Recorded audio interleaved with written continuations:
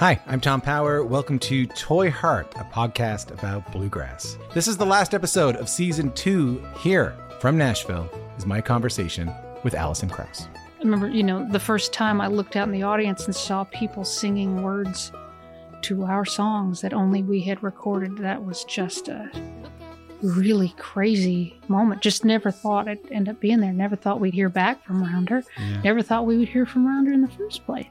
If this is your first time listening, you can hear full interviews with Jerry Douglas, Alison Brown, Bela Fleck, Larry Sparks, Jody Stecker, and so many more wherever you get your podcast. Thank you so much for listening. Later on.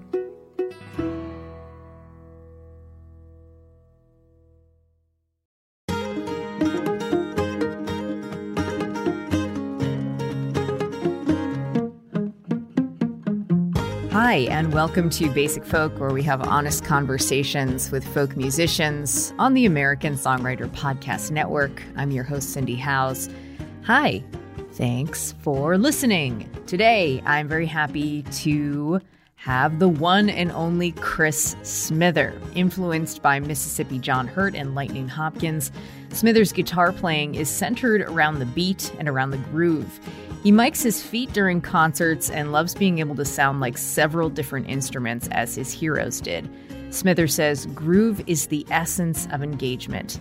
He's lived an extraordinary life that started off moving around due to his linguistic parents' careers. He ended up in New Orleans for the bulk of his childhood, with a short stint in Paris that allowed him to become fluent in French, among other languages. Something notable about Smither, as a songwriter, he has the hardest time with the lyrics, which is strange as the son of language professors. He talks about the impact of their work in his own songs. We also get some great stories from Smither, like showing up at Eric Von Schmidt's house in Florida that eventually led him to moving to Cambridge, Massachusetts. Once he arrived, he started hanging around incredible musicians. One young musician named Bonnie Raitt, in particular, took to his song Love You Like a Man and recorded it. Nearly 40 years later, it's still a staple of her live sets. We get to hear about the kind of career that Chris had envisioned for himself and why his alcoholism held him back for over a decade. Smither also talks about his relationship with his father, particularly through his song Father's Day. He re-recorded that and 8 other of his older songs for his latest album, More from the Levee. That also includes one brand new song, What I Do. Chris Smither is a treasure. This was such a cool conversation. Hope you enjoy it. We'll check out the song What I Do from Chris's new album. This is the new track that he recorded for the record. And then we'll get to our conversation with the great Chris Smither on Basic Folk.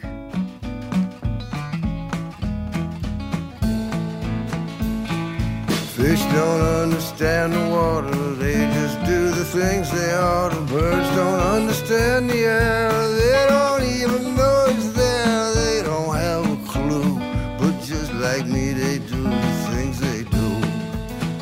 It's what I do, it's what I do, it's what I do.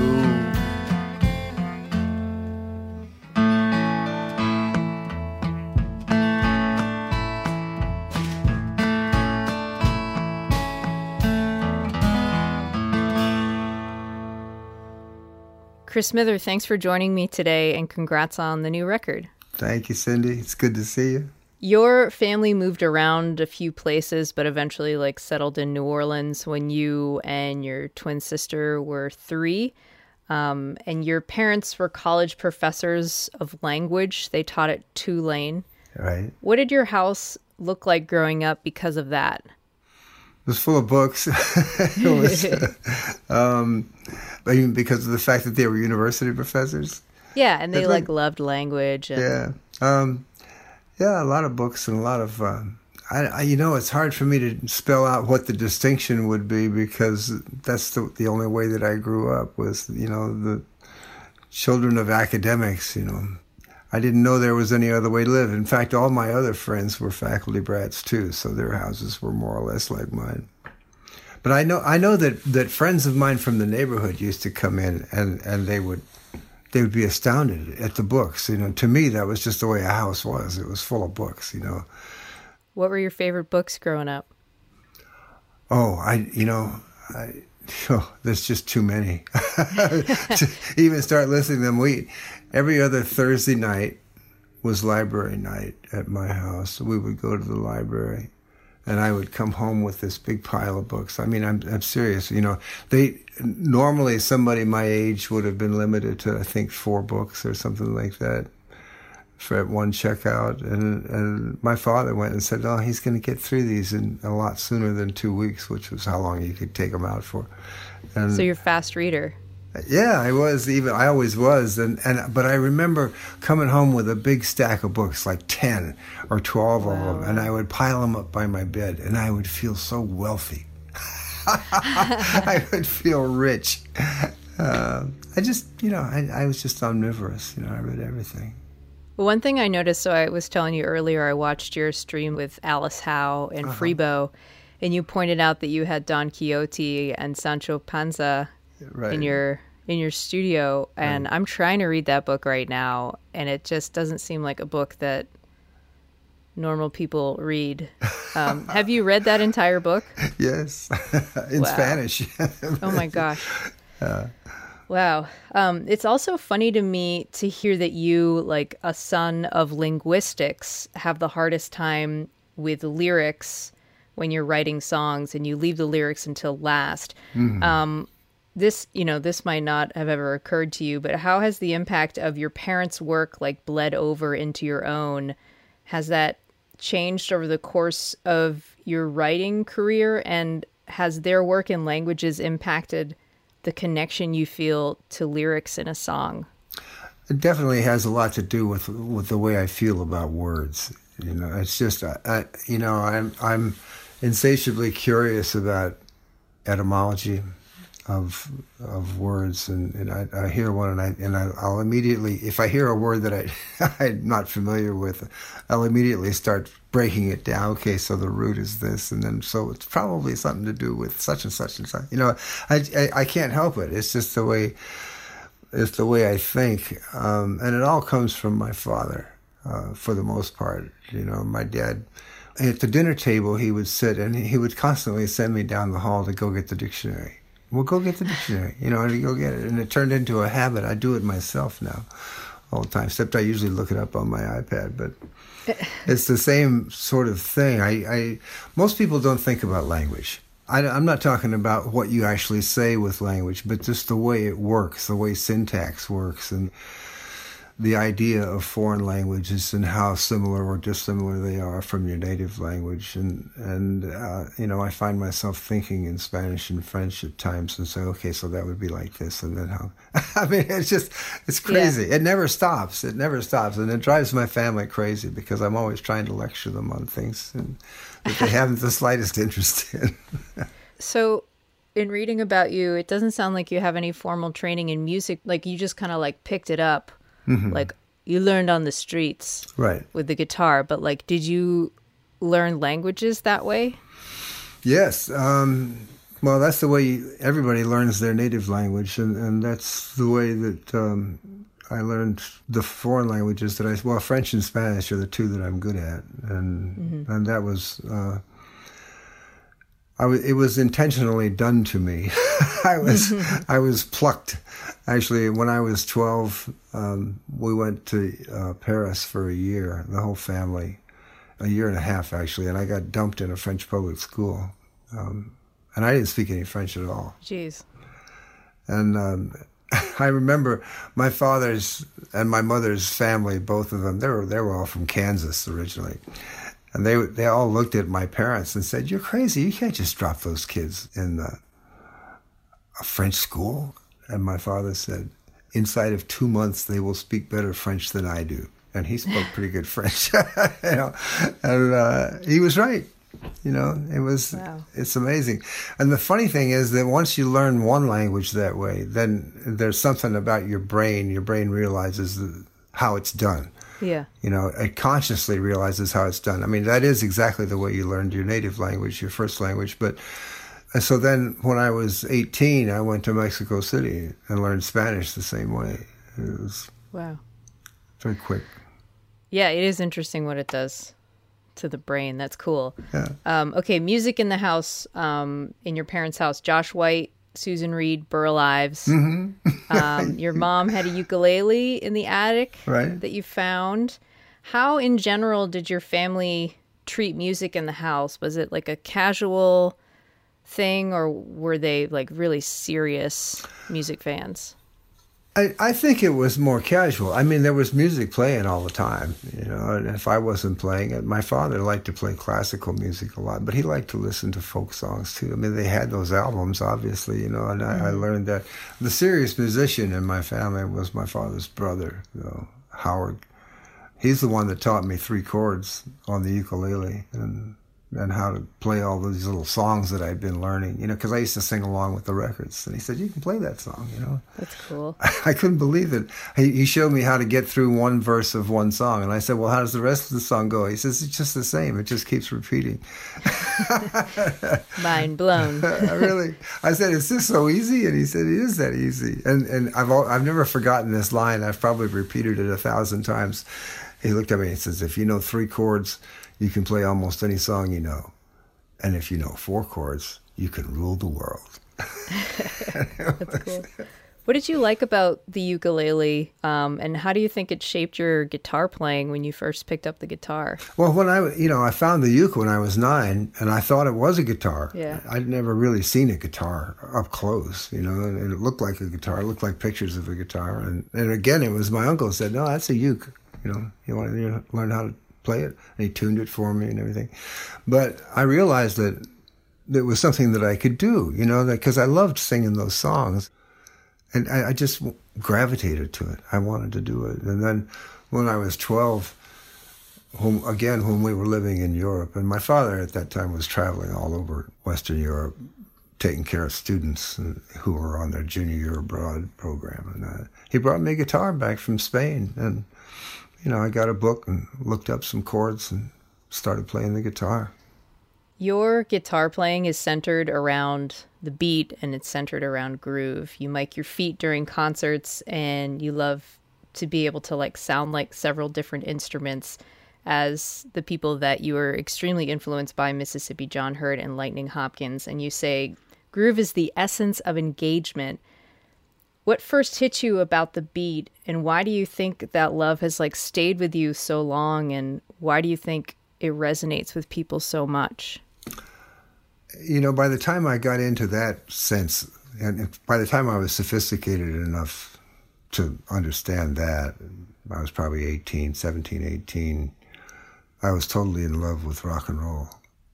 When I first heard blues, particularly Lightning Hopkins, my first thought was not, this is blues. My first thought was, this is one-man rock and roll. I couldn't believe that it could be done, and I was so excited. I said, geez, because being self-taught, I never really wanted to be in a band because I didn't want people to know how ignorant I was of basic musical terms and musical concepts. And I thought, if I can just learn to do this, I can do the whole thing all by myself, and I didn't even realize then at the time how right I was. In fact, that I was listening to the roots of rock and roll, and it's exactly what I was hearing. And it's the language person in me that got into that whole concept of how do you drive home these rhythmic lines, these lyric lines, and make them stick. It's all so confusing. It's not confusing, but it's just intertwined. Mm-hmm. The lyric and the music, everything. When you write a song, if you can sing a song to a person and they've never heard the song before, and they can hear it once and remember one line, you've won that battle. That you're home free from then on, because that's the essence of it. And what is it that makes a line memorable? Well, it's a combination of things. It's maybe the line actually means something. Maybe it's the way as in poetry, it's just the sheer music of the words themselves, the way they feel in your mouth and the way they hit your ear. Paul Simon's always been a master of that. Oh yeah. Just for the sake of the sound of the word, and it just drives it home. I'm all very interested in lyrics that actually say something or say something important, but at the same time, some of the best songs in the world are simple and don't really say much at all, but they have that euphonious, is that a good word? Feel about the lyrics. I always think get of the dictionary. Honky Tonk Women, like honky tonk women. I don't know, why does it feel so good to say that? Yeah. And say it and sing it. It's just, it's crazy. So it's a combination of things. But rhythm is the one thing that an audience, even an ignorant audience, will not forgive mistakes in. If you can make a mistake in the lyrics, you can hit a clam of a chord, but if you mess up the time, everybody sees it and everybody feels it, and it feels like getting, wrenched out of your high. Oh yeah. And it's the heart and soul of it all. It's that propulsive beat, and it has to be consistent. Can you talk about your tapping shoes? The shoes themselves, or the process? The shoes themselves. Well, I've been through a lot of them. They're usually a wreck by the time anybody sees them, because they have to get worn down just right. But they're usually Italian leather-soled shoes with a hard rubber heel. And it won't do if the sole and the heel are made of the same stuff, because then there's no distinction between the sole sound. Because you rock your foot back and forth, heel toe. And you need that boom, chick. It's like a drummer, with the drum and the hi-hat. What's your brand? Oh, any kind. But they have to have thin soles. No big thick soles, and they've got to be thin, and they get even thinner very quickly. I finally learned not to wear them on the street, to only wear them on stage, because they wear out too fast. So you were listening to folk music and started getting into country blues, black musicians like we talked about, Mississippi John Hurt, Lightning Hopkins. They've really impacted your style. Yeah. To you, how do you see, from your perspective, how do you see the contributions of black musicians to rock and roll, country, folk music that's typically seen as white music? Well, it's not white music. I mean, it's all black music. That's not fair. Especially, country owes a lot to black music, but it's very strongly white as well. But blues is all black. Rock and roll is all black. I mean, and that, if it weren't for black people, we wouldn't have those forms. Rock and roll is, people say that it's white people playing the blues, but it's really not. I mean, it was black people playing different kind of electric blues, and it's impossible. It's strange. It's just all my heroes were black men and black women. People who did that. And it wasn't until I'd probably been doing it for 30 years that I no longer felt as though I was some kind of an imposter, because I'd gotten to the point where I was sort of doing my own thing with it. I'd taken in all these influences, and I was doing what could not be strictly called blues. It was a different kind of songwriting, but it sure, most people, real blues aficionados will listen to what I'm doing and they say, well, he probably listened to a lot of blues, but that's not what he's doing.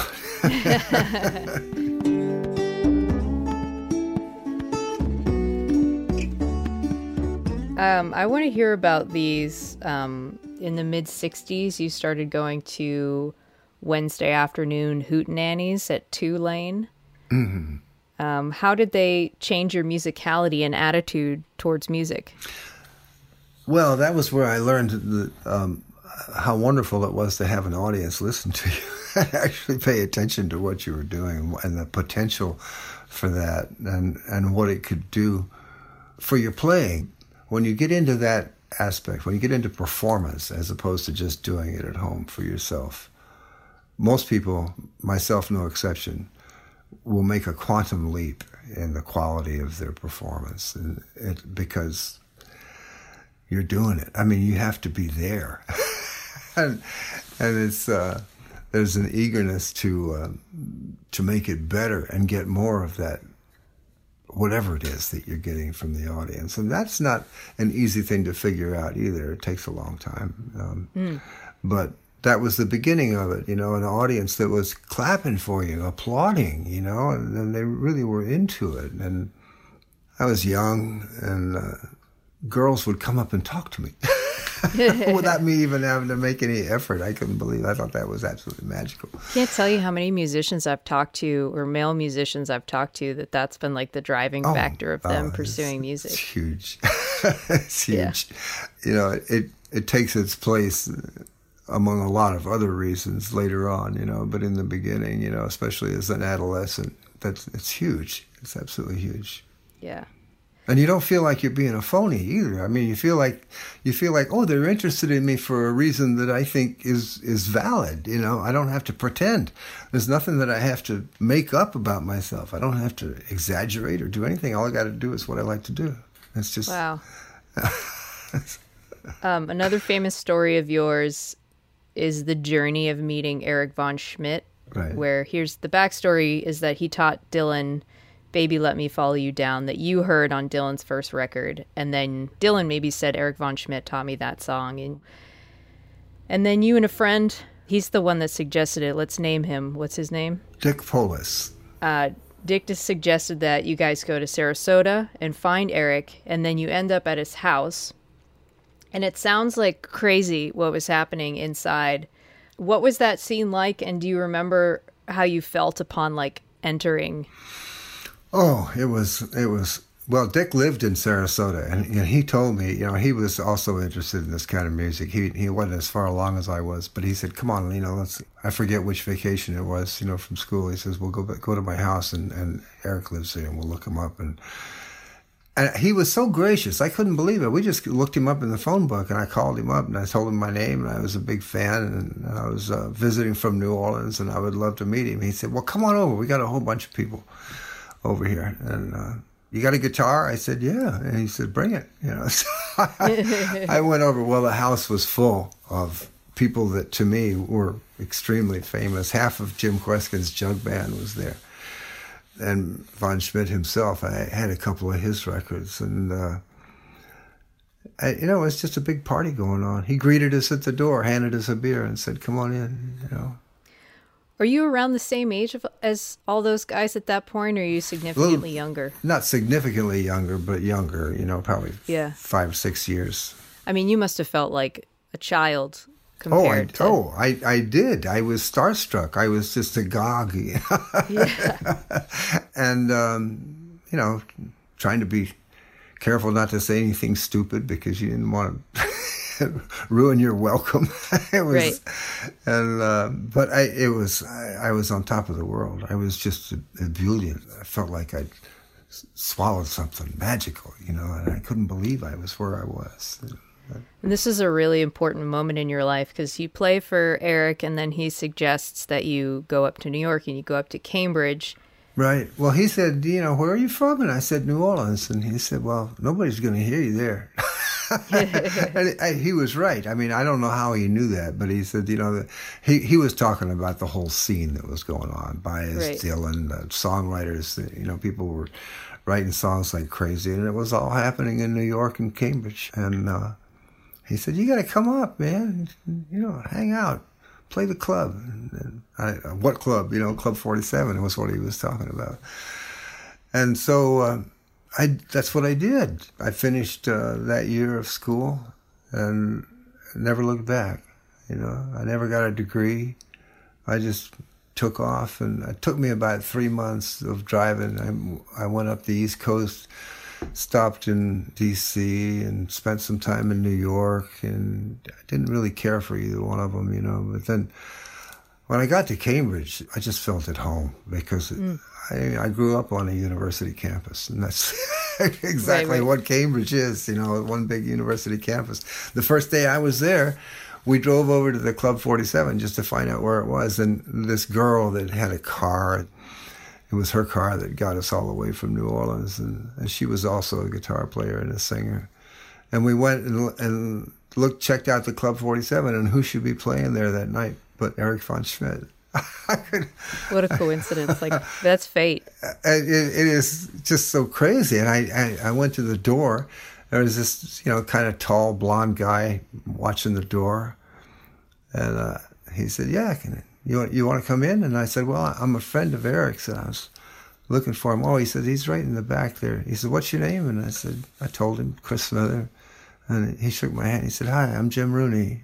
Eric's right around the corner there. Oh, wow. Jeez. And he didn't charge me anything, and I walked in, and Eric, I think Eric was a little bit shocked that I'd sort of taken him right at his word. Said, okay, yeah, I'm going, But he said, oh, Chris. And he introduced me to, there were a bunch of people hanging around in this tiny little dressing room, And then he says, hey, you want to get up and play some songs? And he says, get out there. I'm going to start a new set in about half an hour. But if you go on in 15 minutes, you could play like 3 songs. Could you do that? And I said, sure. And I couldn't believe it. I said, my first night in Cambridge, Massachusetts, and I'm playing at the Club 47. But it took me a few years to get back there. Right. That was when the club was still on Mount Auburn Street? No, is that right? No, it was right where Passim is now, yeah. It had moved over from Mount Auburn Street, I think, 2 or 3 years before that. I'm a little rusty on this. that. I'm talking 1966, yeah. Okay, cool. So you lived next door for a few years to Dick Waterman, who's a music journalist and had a huge influence on the development of the blues, was managing all these blues musicians. Right. And you guys would hang out all the time. What would it be like when you would visit his house?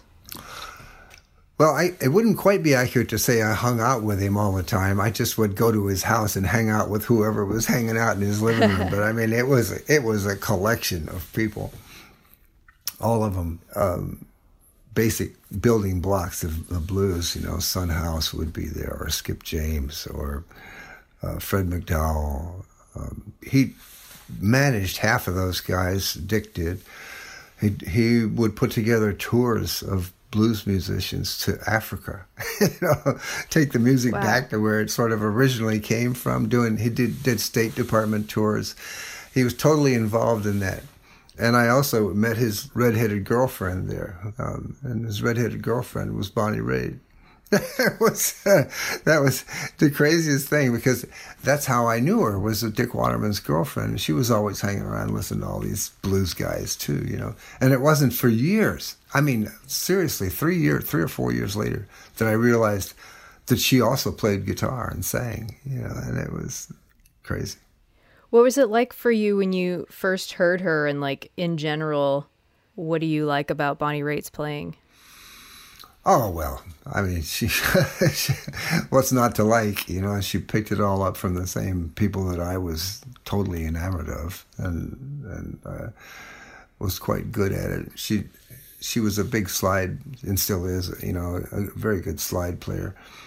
That was how I first found out that she played guitar at all, because she had gone to Philadelphia. She and Dick were still together and in Philadelphia, and I went down to Philadelphia to play a 4-day stand at the Main Point, and I got there early, and I went over to Dick's apartment, and Dick was out of town, but Bonnie was there, and we were hanging out, and she said, well, what you been up to? And I said, oh, I get some new tunes. And she said, play me.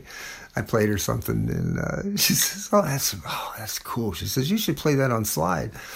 That'd make a great slide tune. And I said, I don't play slide.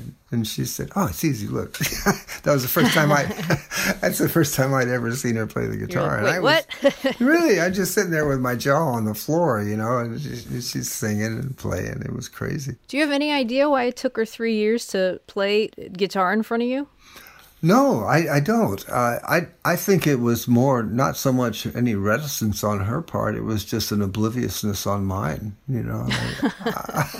I didn't realize that there was this, sort of treasure in the making, sitting right in front of me. So you wrote the song "Love You Like a Man" in the 70s, and then Bonnie Raitt did it on her second record in 72 right. as "Love Me Like a Man," changing the genders and changing the perspective. Right. It's been covered a bunch of times by only women. Yeah. And to you, aside from the genders changing, how does the perspective and how does the song change when it's sung from a male versus a female perspective?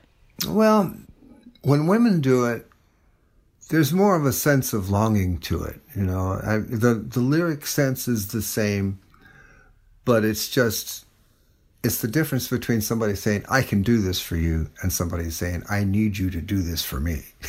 Oh, yeah. You know. Yeah. That's really it. When I first conceived of the song, I was just beginning to kind of get my consciousness raised with regard to women and equal rights and, you know, gender inequality and stuff like that. So what I was trying to do really, I think, was, and this is at the tender age of like 23, you know, something like that. I was trying to write a liberated song that still had a little taste of that traditional blues male braggadocio, but bragging about something that would not normally be bragged about, you know, which is, I can understand you. I can understand how you feel, and I can empathize as opposed to just dominate. And, words. That's so good. And, you know, Bonnie caught that and immediately, she just went into another gear on it. You know, it's not that she had to change the words so much, except, you know, for the basic pronouns and the direction that it was going. But she, you know, made this little subtle shift so that it became, as opposed to any kind of braggadocio, as a kind of strong pleading, you know, or you know, not a demand, but an emphatic request. You can put it that way. And, you know, and it just resonated with people. I never expected it. I was so happy that she recorded it. I would have been happy if anybody recorded any of my songs, you know. Yeah. But, you know, she wasn't even as well known as I was when she recorded that song. But I loved it, and the song just took off, and people play it all the time now, and still to this day. And I've said many times, it's like watching one of your kids grow up. You know, go to college and make a success of themselves, and then if you're really lucky, they send a check home to dad once in a while. Right. They buy you a house.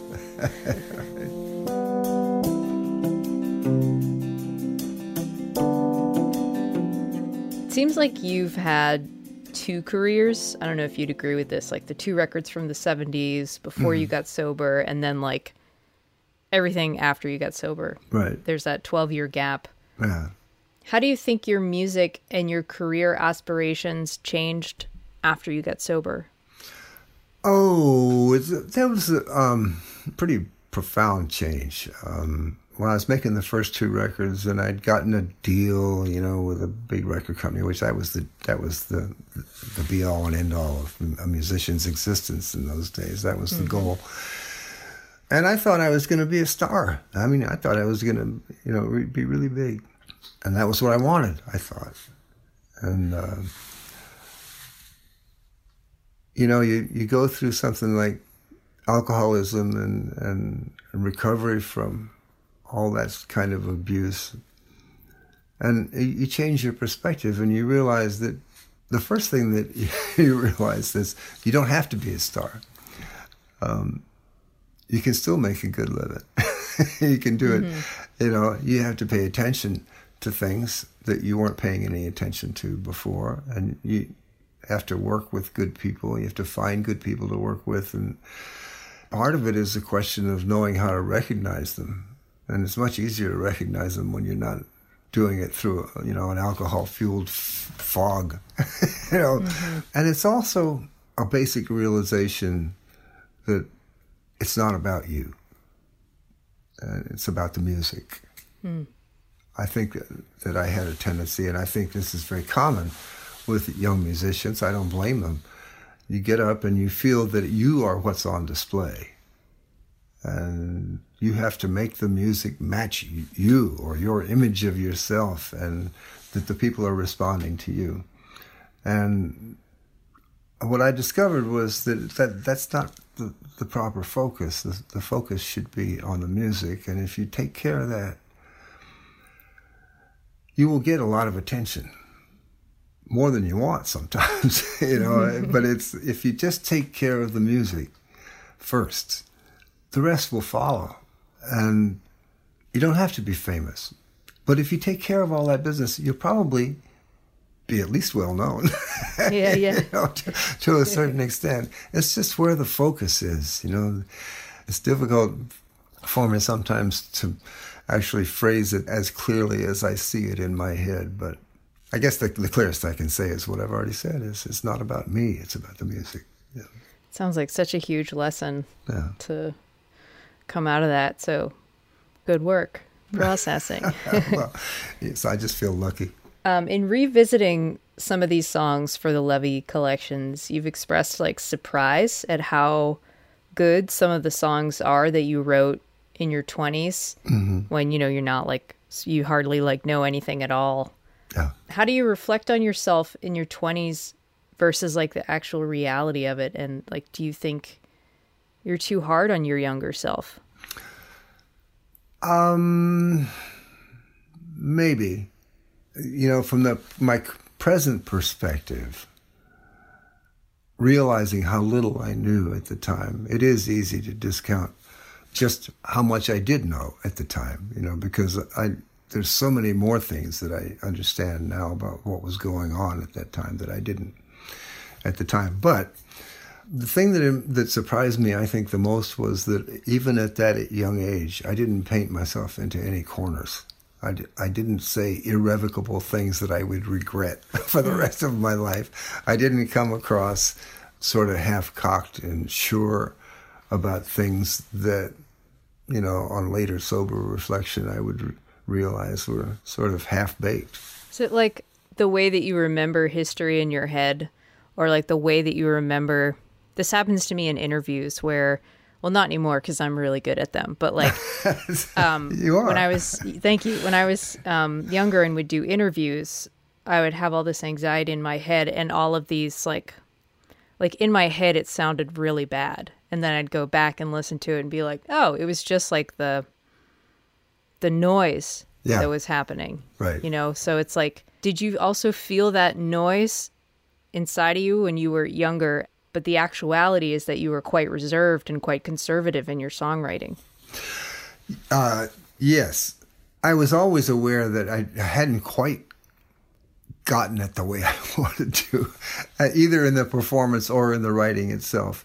The performance was actually worse than that. I can't tell you how many nights I would come off stage and think, oh man, I just blew that whole set. I mean, it didn't have the feel. I was missing the groove, and I was doing that. And I also can't tell you how many times someone has played me a recording of that very same set later. And I go, now what the hell was wrong with that? Yeah. You know, but I just wasn't hearing it that way, you know. And so you're your own worst critic, almost invariably, at least if you've got any sense of self-awareness. I mean, I know that there are people out there who think they're the best, right? You know, and absolutely that everything that they do is great, and they're usually wrong. Yeah. You know, but everybody that I know with any sense of self-awareness goes through those periods. And Rosanne Cash calls it the committee. Yeah, right. That's a good one. The complaint committee or something. But, you know, you just have to learn, and you do learn eventually if you stay in the business, that you're not the best appraiser of your own work at times, you know.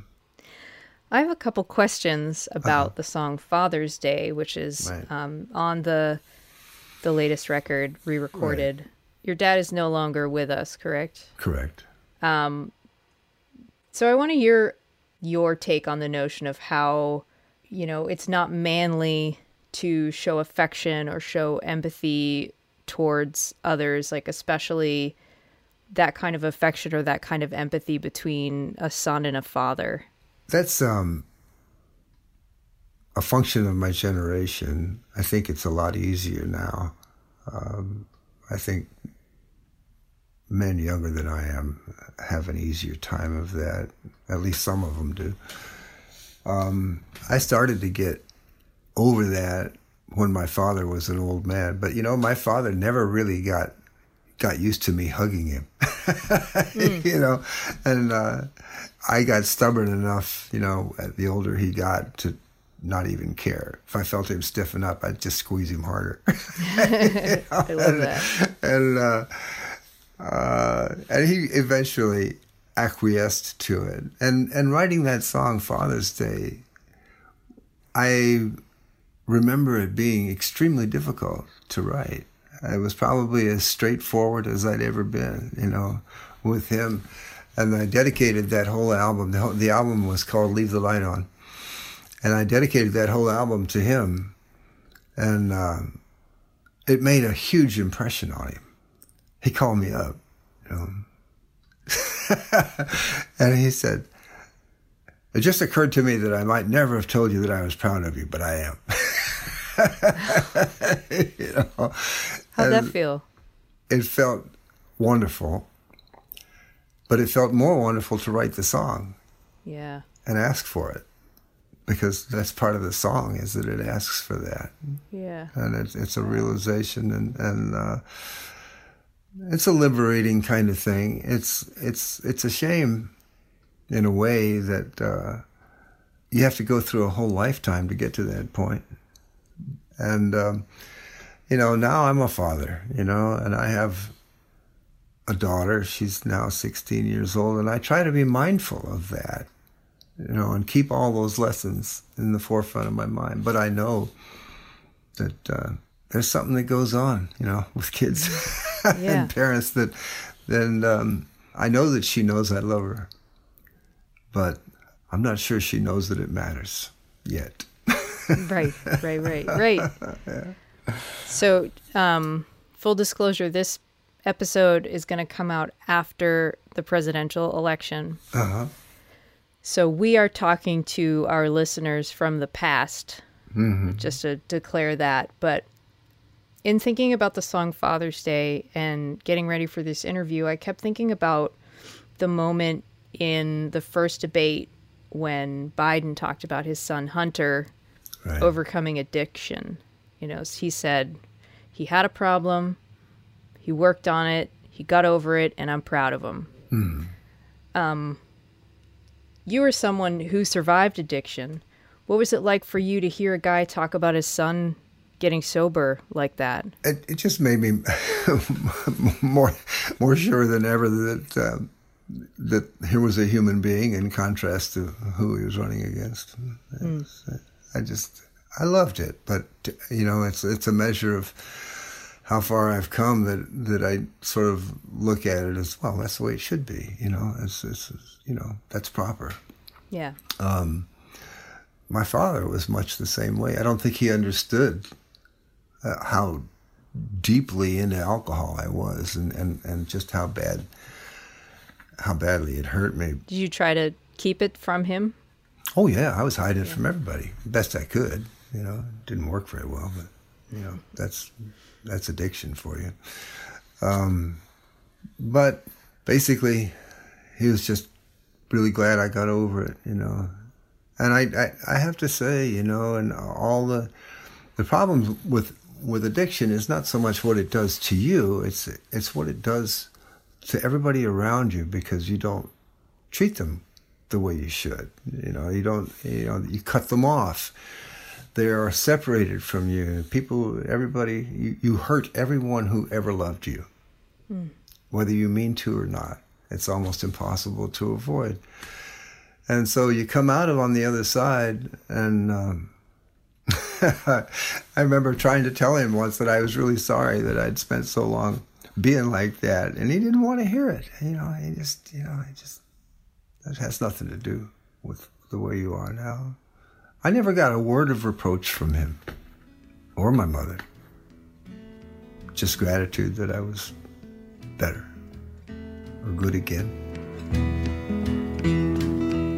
Well, it's not okay, no matter what you say, but thanks a lot.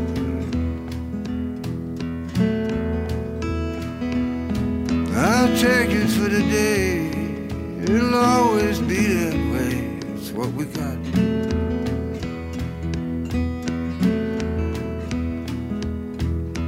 Can't might fix it now, but maybe it was never broken. And if it was, the fixes would be nothing but the tokens for what we thought for years, the silent fears, they were never ever spoken.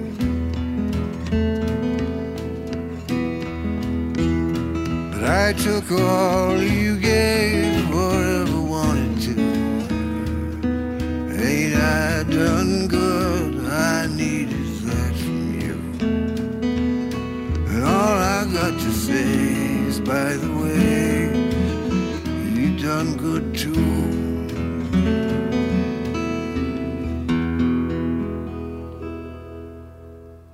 So you started working with David Goodrich, Goody Goodrich, in 2003, and you're still working together.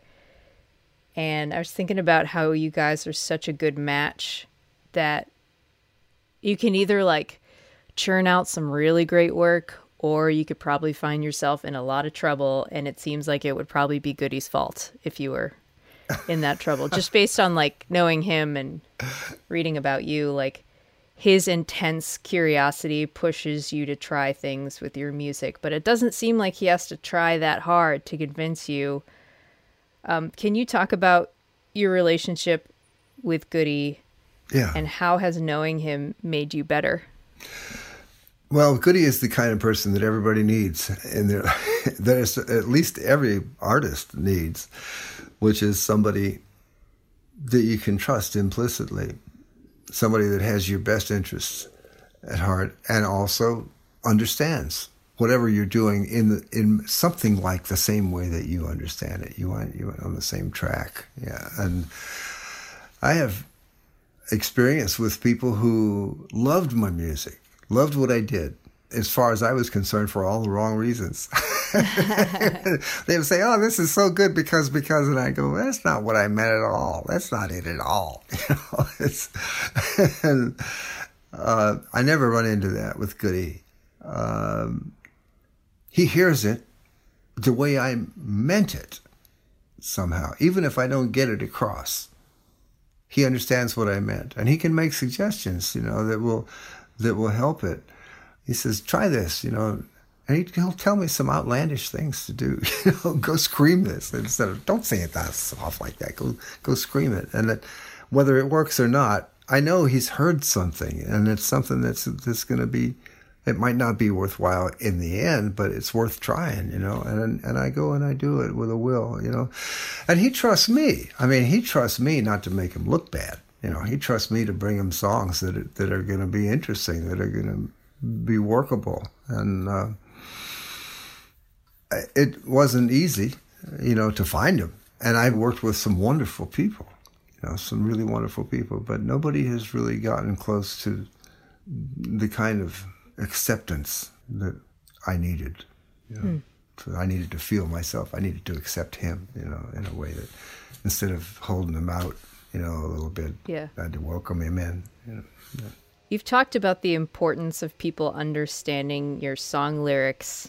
This might be a stupid question, but that comes with like a lot of good pronunciation. On the stream, you and Freebo got into a little conversation about pronunciation.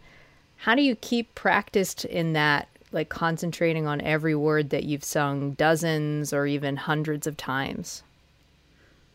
Well, it's a question of, you have to keep the material fresh, and there are several ways to keep it fresh. One thing, I don't know, this is complicated. I may step in something here. But you have to go back in a way. Well, for a long time, I would think of it as going back to where I was when I wrote the song and re-experiencing the thinking that went into it, so that it would become of the moment.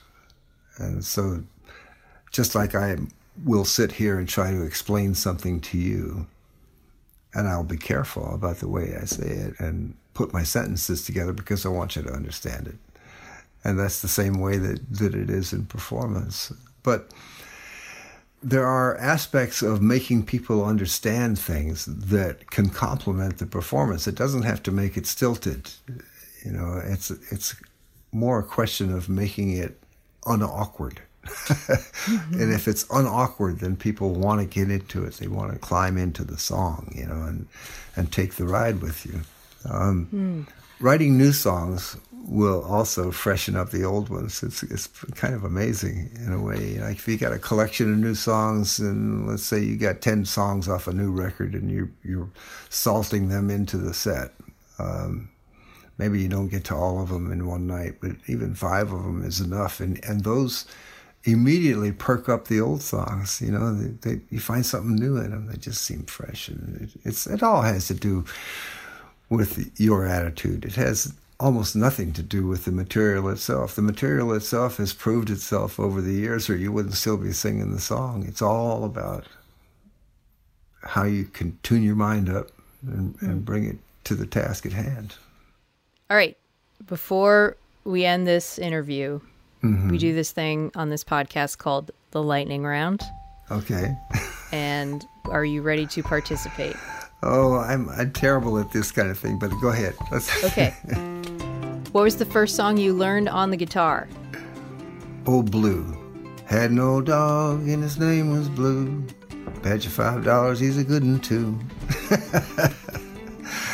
I may have learned that on the ukulele first, but I translated it to the That's guitar. a tiny guitar. Still counts. Yeah. What is your karaoke song? Proud Mary. Nice. Dogs or cats or something else? Both. What is your coffee order? Morning with milk, afternoon and evening black. First album you bought with your own money? Kingston Trio at the Bitter End. That was the first album I ever bought. The first record I ever bought was a single, and it was the Everly Brothers' Bye Bye Love. How much was it? 99 cents. That's a lot. You better believe it. I thought you were going to say a quarter. It was $1. I think singles always cost $1. What was your first concert? My first concert? I think Julian Bream, a classical guitarist. Oh. What was the last book you read? It was a detective story by T. Jefferson Walker. I can't remember the title even. What is your dream collaboration? Mark Knopfler. That seems within your reach. I would hope so. That'd be cool. It would be. Beatles or the Rolling Stones? Both, but slightly leaning to the Beatles. Flying or invisibility? Invisibility. Star Trek or Star Wars? Wars. All right, this is the last question. Where's the most beautiful place you've ever visited? Paris. Oh, great. Man, thanks so much, Chris. This was so rad to talk to you. Really appreciate being on the podcast. You'd be very good at this. Thank you. No, you kept me going. That's what all it takes, really, and you'd be amazed how many people can't do that. Thanks a lot. Basic Folk This Week, produced by the great Sarah Wardrop. Lindsay Myers is our business manager. Laura McCarthy is our social media producer. Alex Stanton of Townspeople records and writes our music. Basic Folk is proud to be on the American Songwriter Podcast Network. You can get Basic Folk wherever you find podcasts, as well as cindyhouse.net. I'm your host, Cindy House. Thank you so much. We're going to take a break for the holidays, but we'll come back in a big way on January 7th. Our next episode of Basic Folk, it'll be our 99th. We'll be talking to Oyan Mukherjee from Darlingside, and that will be a fun interview. Want to know how I know? Because I already did it, and it was very fun. See you then. Have a great holiday season, and that's all. Okay, bye.